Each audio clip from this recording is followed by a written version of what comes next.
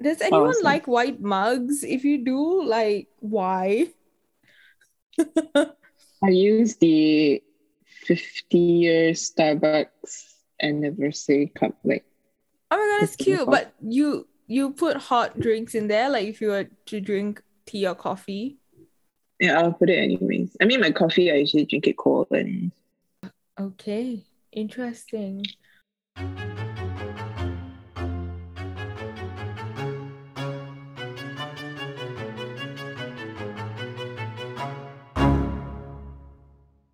Hello and welcome to Hidden Among Us. I'm your host, Chris, this is Honda. and welcome to episode 74. I have a terrible lisp, so I guess this is a great day to practice enunciation and pronunciation. So that's great. Honda, how has your week been? Tiring. There's so much things due. I cannot take it. It's like the middle of the semester. It's past the middle of the semester. So it feels like the second half of the semester always goes by quicker than the first half, I feel. And so I all feel the like final assignments feels like it's like rushing toward me like right now. I feel like the whole sem is just tiring. And it's so fast. Yeah, the whole Yeah, it sem. is. You're right. You're right. But like also the realization that we are probably never gonna, I mean, nothing's gonna bring us back to like campus, right? For What do you like mean? educational purposes. We're never going back to anywhere to like study unless we one day we're like, hey, maybe we can like further our studies. But like for the time being, after we graduate, we're not going back to like campus and we're never going to see the same like our batch mates. And like you don't even have in-person classes. Yeah, I Like don't even have in person. Okay, I had one and then we realized that it wasn't working out. It was too difficult because we had to get to class and we had to use Zoom anyway. And we were like, what's the point? So it's online now. It's so interesting, my goodness. But also like you know like how this is our last time, right? So in my classes, I was just looking at everyone. I was just like, I see a bunch of people that are recognized from my first year, but also like a whole bunch of people that have suddenly disappeared. And I'm like, what happened to them? Uh I don't know. I guess for lit, right? You have two kinds of people. You have those who really love theory stuff, so they take all the theory mods, and people like me who hates theory, so we just avoid all the theory mods.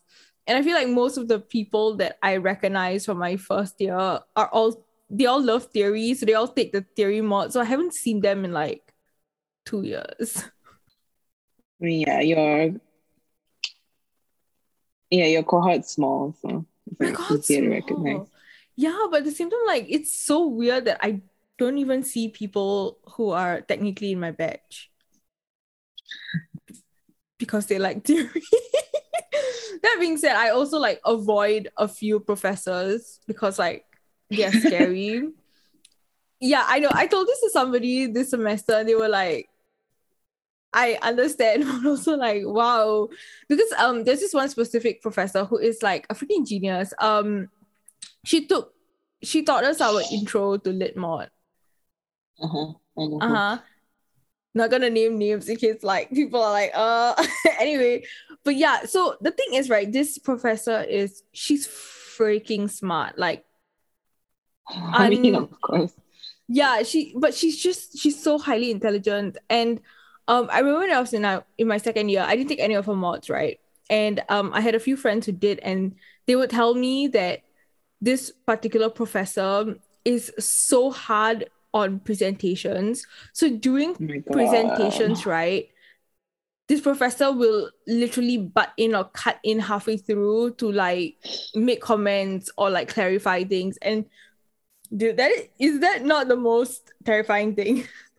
So what does she say though? Like, is she I like think she's also critical when she butts in? yeah. So she's criticized presentations while it's still going on.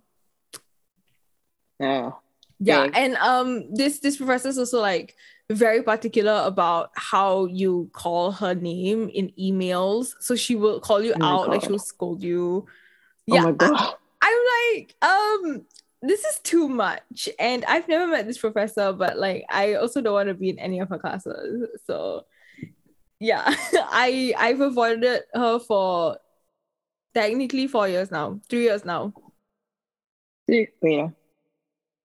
You haven't taken like any of the classes. Nope, I have not taken any of her mods. Yeah, Amazing. I'm just, what can I say? I may have a talent. I have a talent. Does she not teach like compulsory modules or something? So Lit doesn't have compulsory modules. Okay, we do have a few, but she doesn't teach those. And when I mean that they are Okay. compulsory, they're like, I guess, requirements, but specific modules are not compulsory. It's certain types of modules that are compulsory. And those are like your British literature before the 1800s or like Shakespeare. Mm. I am Listen, done with Lit. listen, not to be a stereotype, but I really enjoyed the Shakespeare module. Of course you I was do. like, dang, Shakespeare popped off. Listen, I'm not going to sit here and justify myself, but just know that Shakespeare's actually a genius. Like when people say that he's a genius, he actually is. So Yeah. this is such an embarrassing conversation to have. Oh my God. Nerd. Anyway, yeah. Also, thankfully I found another mug. It's white. I don't get the appeal of white mugs at all.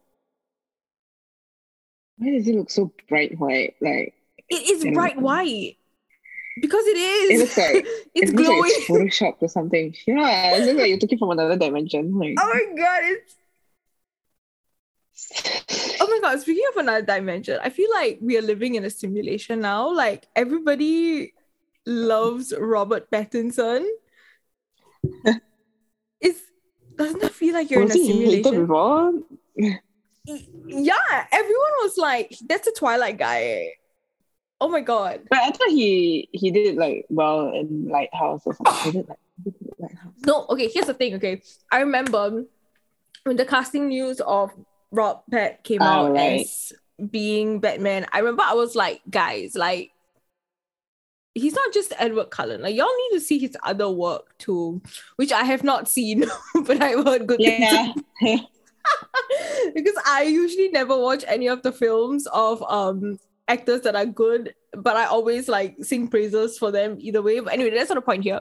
But the thing is, like, Robert Pattinson is like extremely talented, but he also like picks like very, I guess, not very commercial films, like not mainstream ones. Mm. And so because of that, right? So it's the same thing with Kristen Stewart. Like they pick films that are not like mainstream. So I knew you were and going to mention Kristen Stewart. listen, I love Kristen Stewart, but listen, anyway, so the point is these two people deserve more respect and they need more rights, okay? So not that everybody suddenly loves Robert Pattinson. I just need you to know that he's not just Edward Cullen. And like it's interesting because like during interviews now, people bring up Twilight, and I think there's this one interview where he was just like, it's not even cool to make fun of it anymore. I was like, this, yeah, but like also it's so disconcerting because he looks so happy in all like the media really good releases. Yeah, I was like, who is this man? He acted as Batman once, and now he doesn't know how to act anymore. Like, look at him. Yes, but we also haven't watched The Batman, so we need to get on that soon. 3 hours. It's 3 hours long.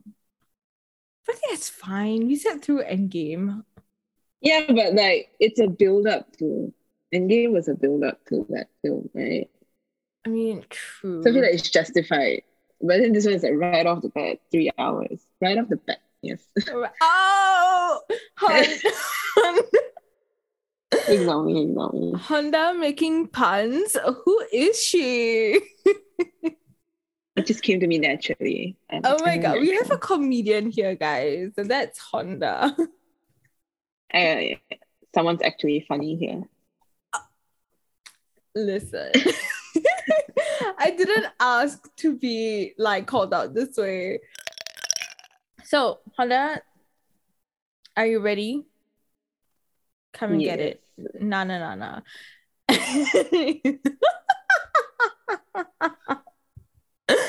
Oh, this is so bad. Today we'll be going through the story of the kidnapping of Shannon Matthews. Have you heard of this case before? I don't think so. All right, exciting. So I'll just hop right into it. I don't know. I feel like maybe as I go through the case, you might have heard about it. This is one of those cases where it's like pretty well known, but also not the most well known. If that makes sense. The name isn't ringing bells for now. Okay, maybe when I go through the case, like the bells will start ringing. Okay. So on February 19th, 2008 at 6:48 p.m., Karen Matthews would make a frantic phone call to the police stating that her 9-year-old daughter, Shannon Matthews, had not returned from school. So Shannon Matthews went to a school called Westmore Junior High School. So she was last seen there at 3:10 p.m. after visiting the Dewsbury Sports Centre swimming pool. So she'd been wearing a jumper, a white cotton t-shirt, black trousers, a black coat with fur around the hood, and pink and grey Bratz boots. That being said, what does Bratz boots look like? I feel like I would want that as a child. Bratz is the dolls, right? Bratz yeah. dolls. Were you a Bratz girl or a Barbie girl? Because I was a Barbie I had Barbie girl. dolls. Same. Yeah. I had Pocket Polly also. I had Polly Pocket too. Oh my god, I love that you could like change the dresses. But I always tore mine because it was made out of like, was it like this rubbery? Like thing, right? Yeah, mine would always tear. Okay, I digress. So usually for such cases, right, the first assumption is usually that the kids have run away. But Shannon's mother would tell the police that, like, she was very adamant about the fact that her daughter was not the kind of girl to run away from home, and this was just very extreme, very, very out of character for her. And this case would actually result in one of the largest police searches by the West Yorkshire Police, who deployed over 200 officers just to find the child. On top of the large deployment of officers to find her, the case also garnered a lot of media attention, and we can like have a discussion about the media attention a bit later, because this case actually shared a lot of similarities with the case of Madeleine McCann. Does Madeleine McCann's case ring any bells for you? Loki sounds familiar. She was 3 years old when she disappeared in Portugal. And it was one of the largest sort of, I wouldn't call it manhunt, but it was one of the most prominent missing persons case in the UK. So it's very, very heavily reported. And because of that, like, this case also sort of garnered attention because it was about 2 young girls who sort of went missing. And the Madeleine McCann's case, we should cover it soon, actually caused a lot of stir up. So there was a lot of criticism of the police force and the way they handled the case as well. Yeah. So that's Madeleine McCann's case. Also, it's one of the cases that really traumatized the UK. If I'm not wrong, it's still an unsolved case. They have not found the girl until today. So posters were promptly put up. Local residents, led by Karen's friend Julie Bushby, began their own search along with the police. So like the entire community sort of came together just to find her. On top of that, there were 60 detectives who also deployed to search for her. And the total cost of the investigation was about £3.2 million. with police searching through 3,000 houses and questioning over 1,500 drivers. As I said, this would be one of the biggest searchers in since the Yorkshire Ripper, actually, who had been active about 30 years before. The Sun, yes, that tabloid, offered a reward of £20,000 for any information regarding Shannon's disappearance 11 days after she gone missing. However, another 11 days later, on 12th March, they would up the reward amount to £50,000. So helicopters were also utilized to see if they could locate her from above. And there was even an underwater search team that was deployed to look at the lake at Crow Nest Park in the event that she had fallen in, or they could have, found her body there. While all of this was going on, Karen, who was 33 at the time, and her 22-year-old boyfriend, Craig Megan, were making regular appearances with the media, pleading for her daughter to be returned to her. The day after Shannon's disappearance, Karen actually made a media appearance where she said, "Shannon, you are a princess in every way. Come home. Shannon, you are not in trouble. Darling, please come home. This is the first time, Shannon, you've done it. We don't know why, baby, but we love you." The police also found a note written by Shannon when they looked through her bedroom. So in the note, Shannon had written that she wanted to live with her estranged father, Leon Rose, instead of with her mother and half-siblings. They also found out that Shannon had told some of her friends that she actually wanted to run away from home. And this is a good place to segue into the life of Karen Matthews, Shannon's mother, so that we can sort of, I guess, understand her childhood and contextualize like her life at home. So Shannon was born on 9 September 1998 to Karen Matthews and Leon Rose in Dewsbury, England. At age 16, Karen had moved out of her parents' home after having a falling out with them. And at 16, she also dropped out of school.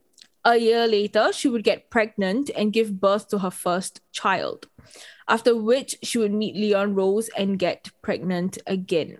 She had a rocky relationship with Leon, but they somehow, I don't know, through the force or whatever, they made it work. When she was 23, she got pregnant with Shannon. And after giving birth to her, so this is like the first red flag. So after giving birth to Shannon, she didn't actually go home to Leon. She went home to her mother. So she went home to her parents' place. And at this point, her parents had actually been quite concerned about the welfare of Karen's children because she'd shown signs of neglect with her previous two. So with Karen's parents, she was able to get the support needed to take care of Shannon. So for the first few months of the girl's life, she lived with her grandparents before Karen eventually returned home to Leon. And this is where things start to get a bit icky. So Karen actually refused to buy diapers for the baby and instead would spend the money on cigarettes, beer, takeout, all these sort of unnecessary things. And for her child, oh my God, when I was like reading this, I was like, holy guacamole. For her child, instead of using diapers, she would sort of rip up curtains and use plastic bags instead. But the thing is, like, it wasn't a situation where she couldn't afford diapers. It's just that she didn't want to.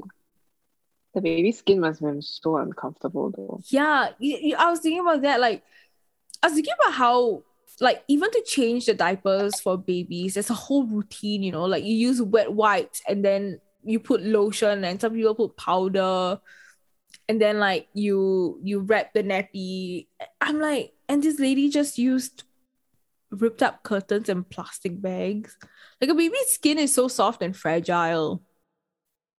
I mean, cloth diapers are a thing, but like plastic bags. Yeah, okay. So with the cloth diapers thing, right? There's also a routine with it. I'm pretty sure it's not just you just put a random cloth diaper and then ta-da, end of story. Yeah. Yeah, so, but she wasn't doing any of these things. Anyway, 3 years later in 2001, Karen and Leon would finally split. Karen would ask Leon to take their son and move out. And Leon was like, okay, sure. So he did. He took their first kid and he left. At age 28, Karen would move to a 3-bedroom house on the Moorside estate. She had 6 children by then, fathered by 5 different men. 3 of these children lived with her and Shannon, and the remaining she sent to live with the fathers. Just fantastic. Shortly after moving in, she would meet 18-year-old Craig Megan. Eventually, Karen would get pregnant with Craig's child. Of course. Interestingly, by this time, the children were on the council's at-risk register and were being monitored for neglect. Karen had actually been reported to social services by the children's teachers and even by neighbors and family members.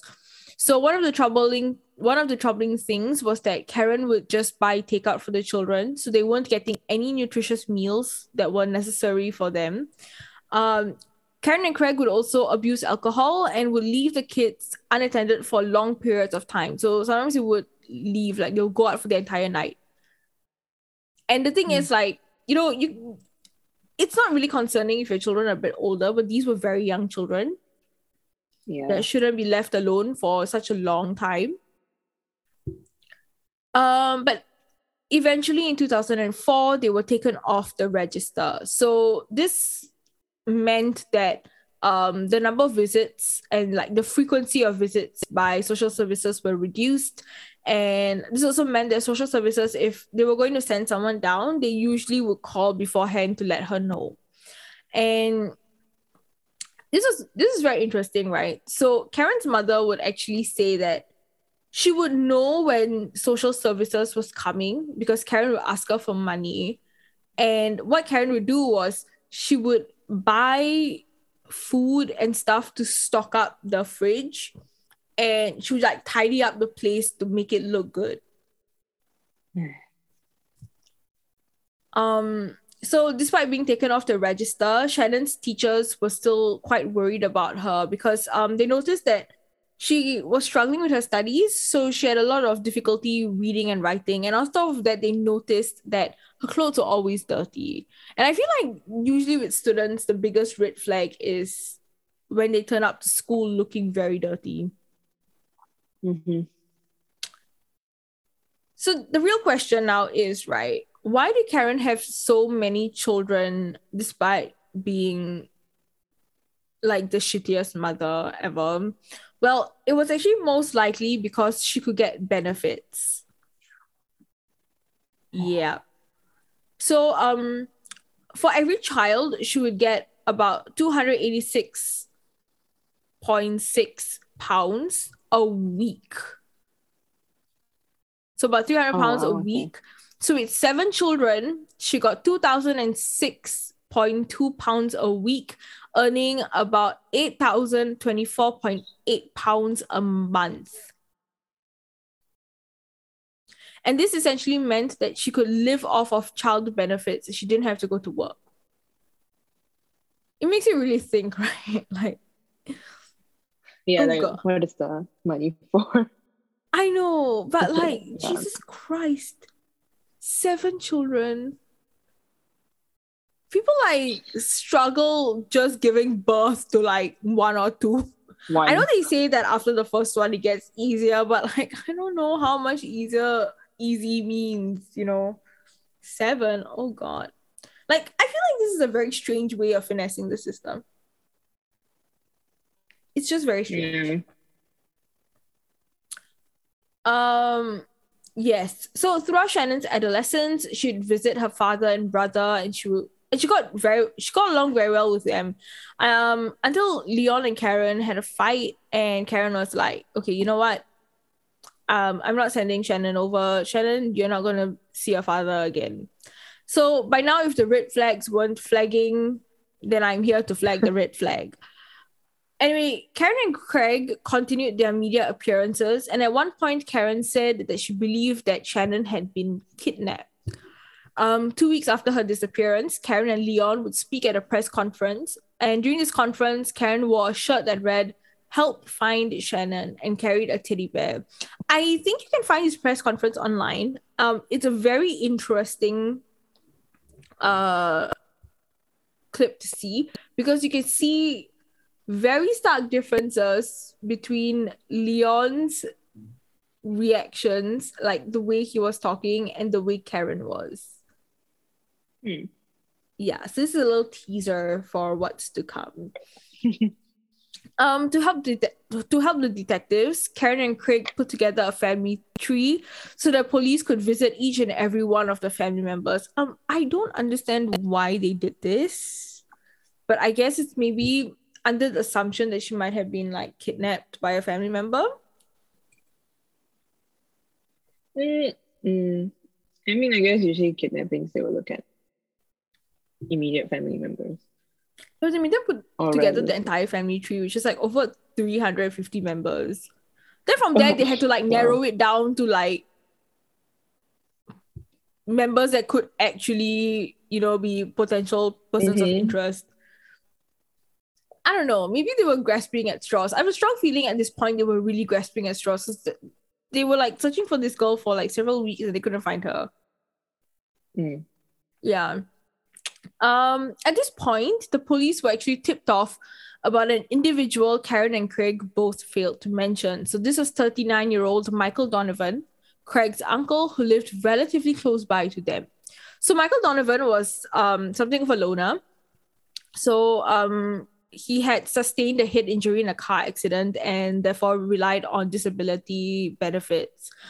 What piqued the interest of detectives was that he did not participate in efforts to find Shannon, despite being a relative who also lived close by.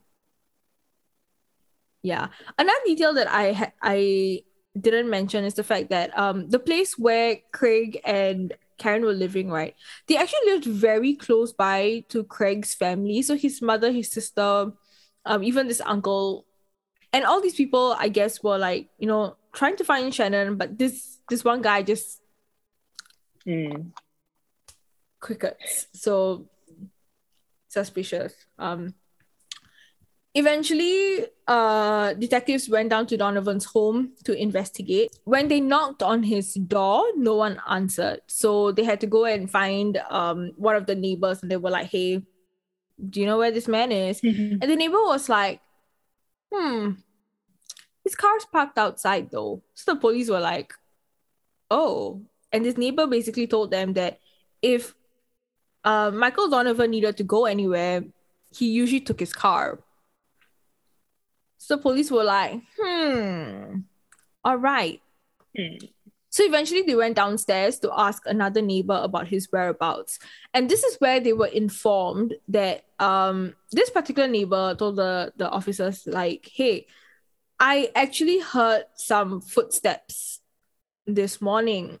And on top of that, this neighbor was like, "Also, I think I've heard like the sound of a child shuffling around." But this neighbor assumed that this child that they were hearing belonged to Michael Donovan's girlfriend. So he thought it was the girlfriend's child. But as I said, the red flags were flagging. So the police sensed something was wrong and they called for backup. So ultimately, on March 14th, 2008, the police would kick down Michael Donovan's front door, enter into an eerily quiet apartment, and begin looking through each room. They would eventually find a locked room, which was promptly kicked open. And from under the bed, they heard a whimpering sound and the words, "Stop it, you're frightening me." So they went towards the bed, and this was like a very heavy bed. So two officers couldn't like lift it up. I'm like, what's that scene from? Was it Batman Begins where Alfred's like, "Master Wayne, what's the point of doing all those pull-ups or whatever if you can't even lift it up?" But anyway, it was that kind of scenario where like these officers couldn't lift off this like large divan style bed. But Shannon would eventually crawl out from under the bed, and a detective would look at her, and she was extremely disoriented. So he carried her, Mhm. and the detective was like, "Okay, so where is Michael Donovan?" And Shannon would look at him and go, "He's under the bed." Ugh. Is that not the most God. creepiest thing ever? Oh my god. So yeah, Michael Donovan would eventually be arrested on the grounds of kidnapping. And unfortunately, this man just keeps digging his own grave, because like instead of going quietly with the police, he was like yelling and screaming. And I'm like, my guy, you've lost. Just go quietly. At least have that like little dignity. Mhm. So what Donovan did was he actually would tie Shannon to a beam in the ceiling. So there was like sort of like a long leash, and he would tie her there. And this was to prevent her from like leaving the room, the house, if he were to go outside. She was also being tranquilized and given travel sickness medication to keep her sedated. Donovan also wrote a list of rules Shannon had to follow. So I'm just gonna read out the rules for you, okay? There's 5 rules. So rule number 1, you must not make any noise or bang your feet. Rule number 2, you must not go near the windows. Rule number 3, you must not get anything or do anything without me being here. That is grammatically incorrect, but never mind. Rule number 4, keep the TV volume in brackets low, only up to 8 or lower. And rule number 5, you can play the Super Mario games, and you can play some DVDs, and you can play the CD music. And then at the bottom it says IPU, which stands for I promise you. I don't know. There's also this weird drawing on the paper, and I kid you not, it looks like the MediaCorp Channel 8 logo. I'm gonna send it to you. It looks just like it. What is it for though? What's the I drawing?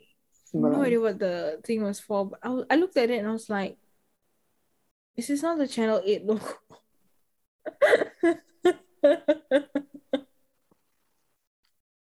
Take a look. Tell me if it's the Channel 8 logo. Hey, Is it too close? Is it an 8? It looks like an 8, right?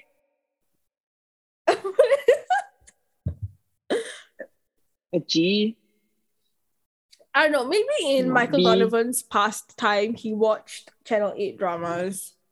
Sure.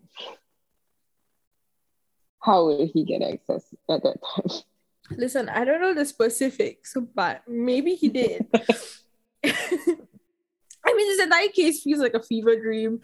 Upon finding out that Shannon had been discovered and was safe, the people were literally overjoyed. They were like celebrating.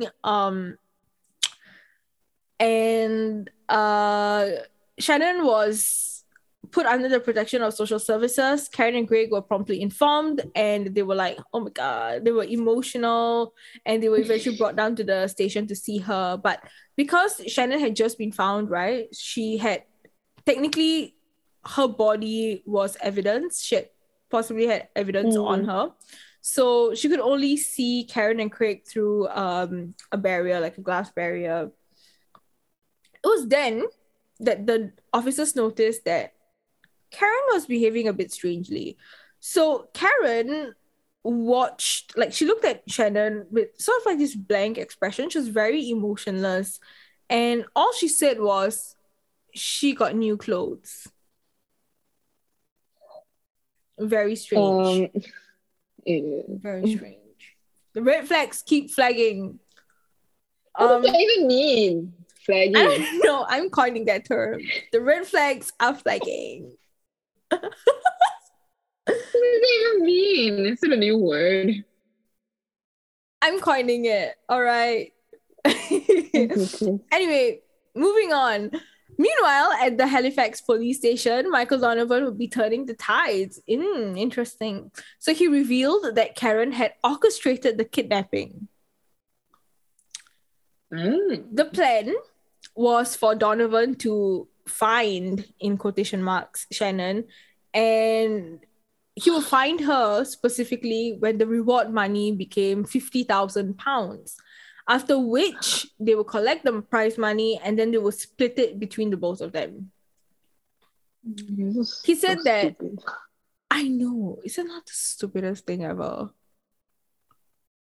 First of all, like, why would you make a deal? Okay, I mean, okay, the next sentence sort of kind of can explain, not that I believe it fully, but why would you make a deal with somebody who is so willing to do a kidnapping plot with her daughter? Like, why would you trust this person to split the prize money with you? Because I would not. Right? So, Michael Donovan actually told the police, like, hey, I didn't want to have anything to do with this, right? But Karen threatened me. So, he said that Karen threatened him, saying that she knew people who would kill him if he didn't comply. And so he was like, I guess, caught in crosshairs, and he agreed to it. But he also said that he never hurt Shannon. During the interrogation process with Donovan, people began to further notice Karen's odd behavior. So she didn't seem very relieved that her daughter had been found, and she didn't really seem upset about Michael Donovan having kidnapped her daughter, which to others felt very strange.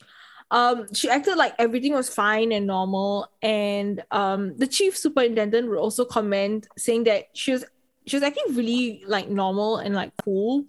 And before the camera started rolling, she would be laughing and smiling, and immediately when the cameras came, she would become this very anxious mom. I mean, yeah, she can act the part, but like, is she that dumb? Like, do people think? Like... Also, like, going back to what she first said in the news, where she was like calling Shannon her little princess and whatnot. Her friend actually would come out to say that she thought it was very strange at the time because she never called Shannon her little princess. Yeah, I'm just... Maybe Karen should have gotten a Skillshare account and then took up a course on acting. Yeah. Maybe she should have done that. Back then. Acting for dummies. Acting for dummies. Oh my god, she should write a book, Acting for Dummies, and then just put like Karen's face. What not to do. Yeah, what not to do. What not to do, a study of Karen Matthews. All right, so this case just keeps getting better and better, okay? So on April 2nd, Craig was arrested on the suspicion of possessing child P. Because what happened was, when the officers were still searching for Shannon, they took his computer, and while they were looking through it, they found child P on it. Like, how? Why? Jesus Christ, these kind of people. On April 3rd, he was charged with 11 counts of possessing indecent images of children. With both Donovan and Craig arrested, people around Karen began to further suspect her, because whenever they came up to her and they were like, hey, you know, these two people close to you have been arrested, right? She would just brush it off, which is also red flag, flaggity flag behavior. On April 6th, Karen was eventually arrested on suspicion of attempting to pervert the cause of justice and was arrested 2 days later for perverting the cause of justice and also for child neglect. Initially, Karen had asked Donovan to kidnap. Oh my gosh.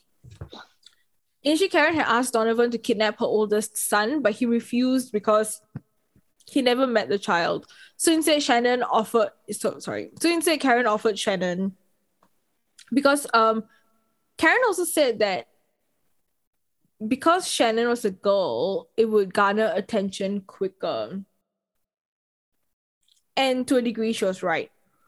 Toxicology reports during the trial on November 11, 2008 would also reveal that Shannon had been drugged 20 months before the incident. So for 2 years, she was being drugged with the tranquilizer. Yeah. And during the trial, sorry? Why? Because Karen's a shitty mother. Yeah. For real. Oh, maybe she can't stand, I don't know. Like, genuinely, like, maybe. Yeah. Like, maybe. Karen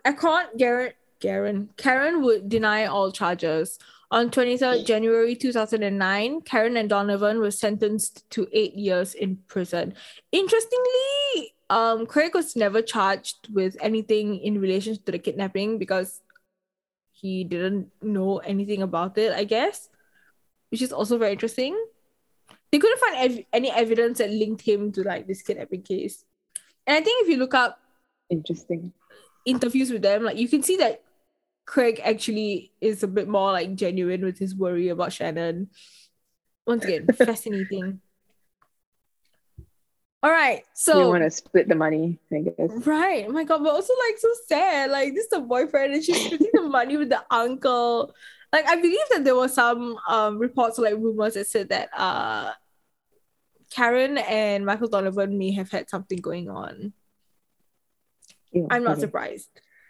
But anyway, you want to know what the final blow to this entire case is, Honda? Because already it's a whole doozy. You want to know what the final blow is?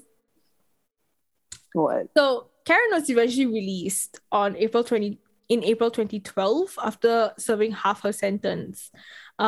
Initially, she moved to the south of the country and volunteered at the Christian charity shop after finding God, I guess. I don't know. So here's the real doozy, okay? So when I Googled her name, there was this article that came out from 22nd Feb this year. And essentially, she's engaged to a pedophile and is planning to have a baby with him. But here's the real kicker. She found that she has an old friend apparently who she's gonna pay £1,000 to be the surrogate for the baby. Why does she still want more kids? I'm just speechless. Like when I read this article, I was speechless. But I feel like one of her punishments should be like never being able to like have a child. Right? Oh my god. This was wild when I read it. I was like, okay. Well, that tells you everything you need to know about Karen as a person, I guess. Mm-hmm. Yeah. So another very interesting thing about this case was a lot of people, remember I mentioned that there are parallels of this case with Madeleine McCann. There's actually a lot of criticism because even though this case was sort of widely publicized. Yeah, even though this case was widely publicized, right? It would still sort of wane. It's sort of one of the stories that like ebbs and flows, where like one day it's on the news, and the next day it's like page 3 of the newspaper. And the interesting thing was people criticizing the fact that because Shannon Matthews, they came from a part of town that was sort of not well-to-do. They were like a lower income family in contrast to Madeleine McCann. Mm-hmm. So it brought a lot of criticism on the way these kinds of crimes are reported and, you know, sustained in the media. And like, honestly, it's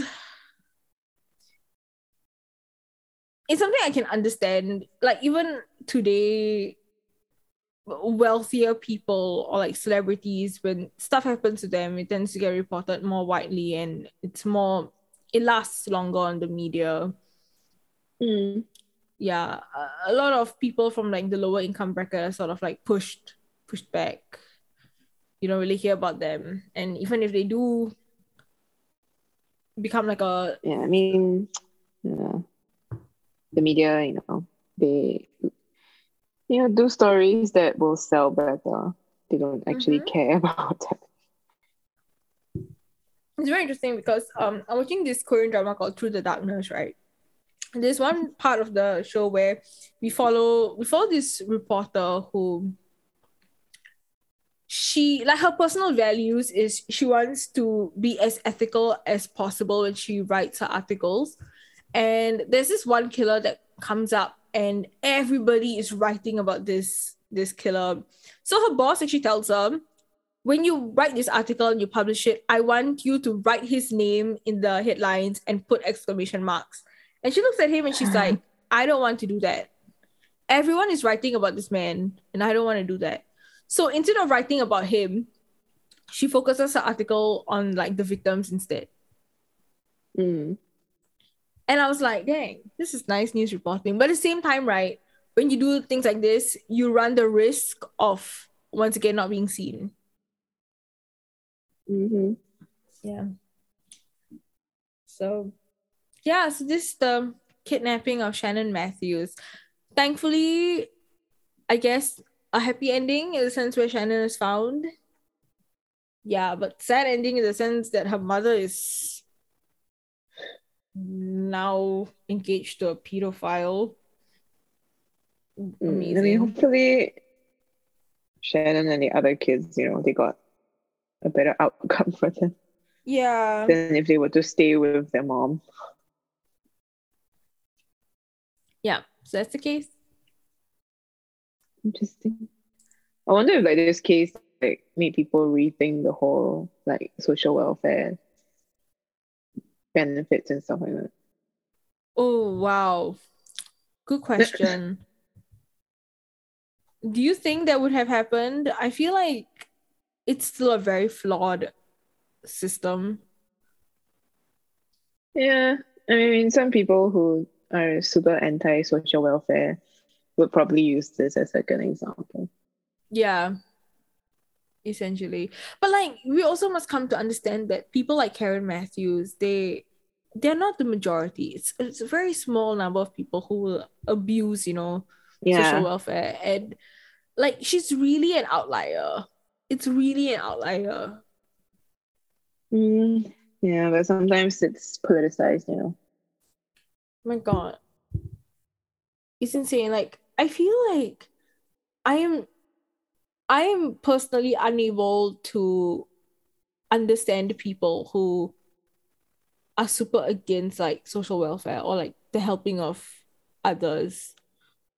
I can't I can't understand like how can you be so, maybe I'm not in a position where I have to think about it in a sense where like I'm like, oh holy guacamole, like helping these underprivileged people is detrimental to my own life. But I cannot imagine or vibe with that. I know, right? I mean, it's a whole debate in the It's a US. whole debate. Yeah. If you enjoyed this episode and want to support us, please rate us 5 stars on Apple Podcasts, leave us a review, and click that follow button on Spotify. You can also listen to us on Google Podcasts, Stitcher, iHeartRadio, Amazon, and whatever podcast platform you listen to. And you can follow us on Instagram at HGU Podcast. Shoot us a message or send us a story if you'd like. You can also email us at hiddenamongus3@gmail.com. Thank you for listening, and we will see you next time. Bye. Bye.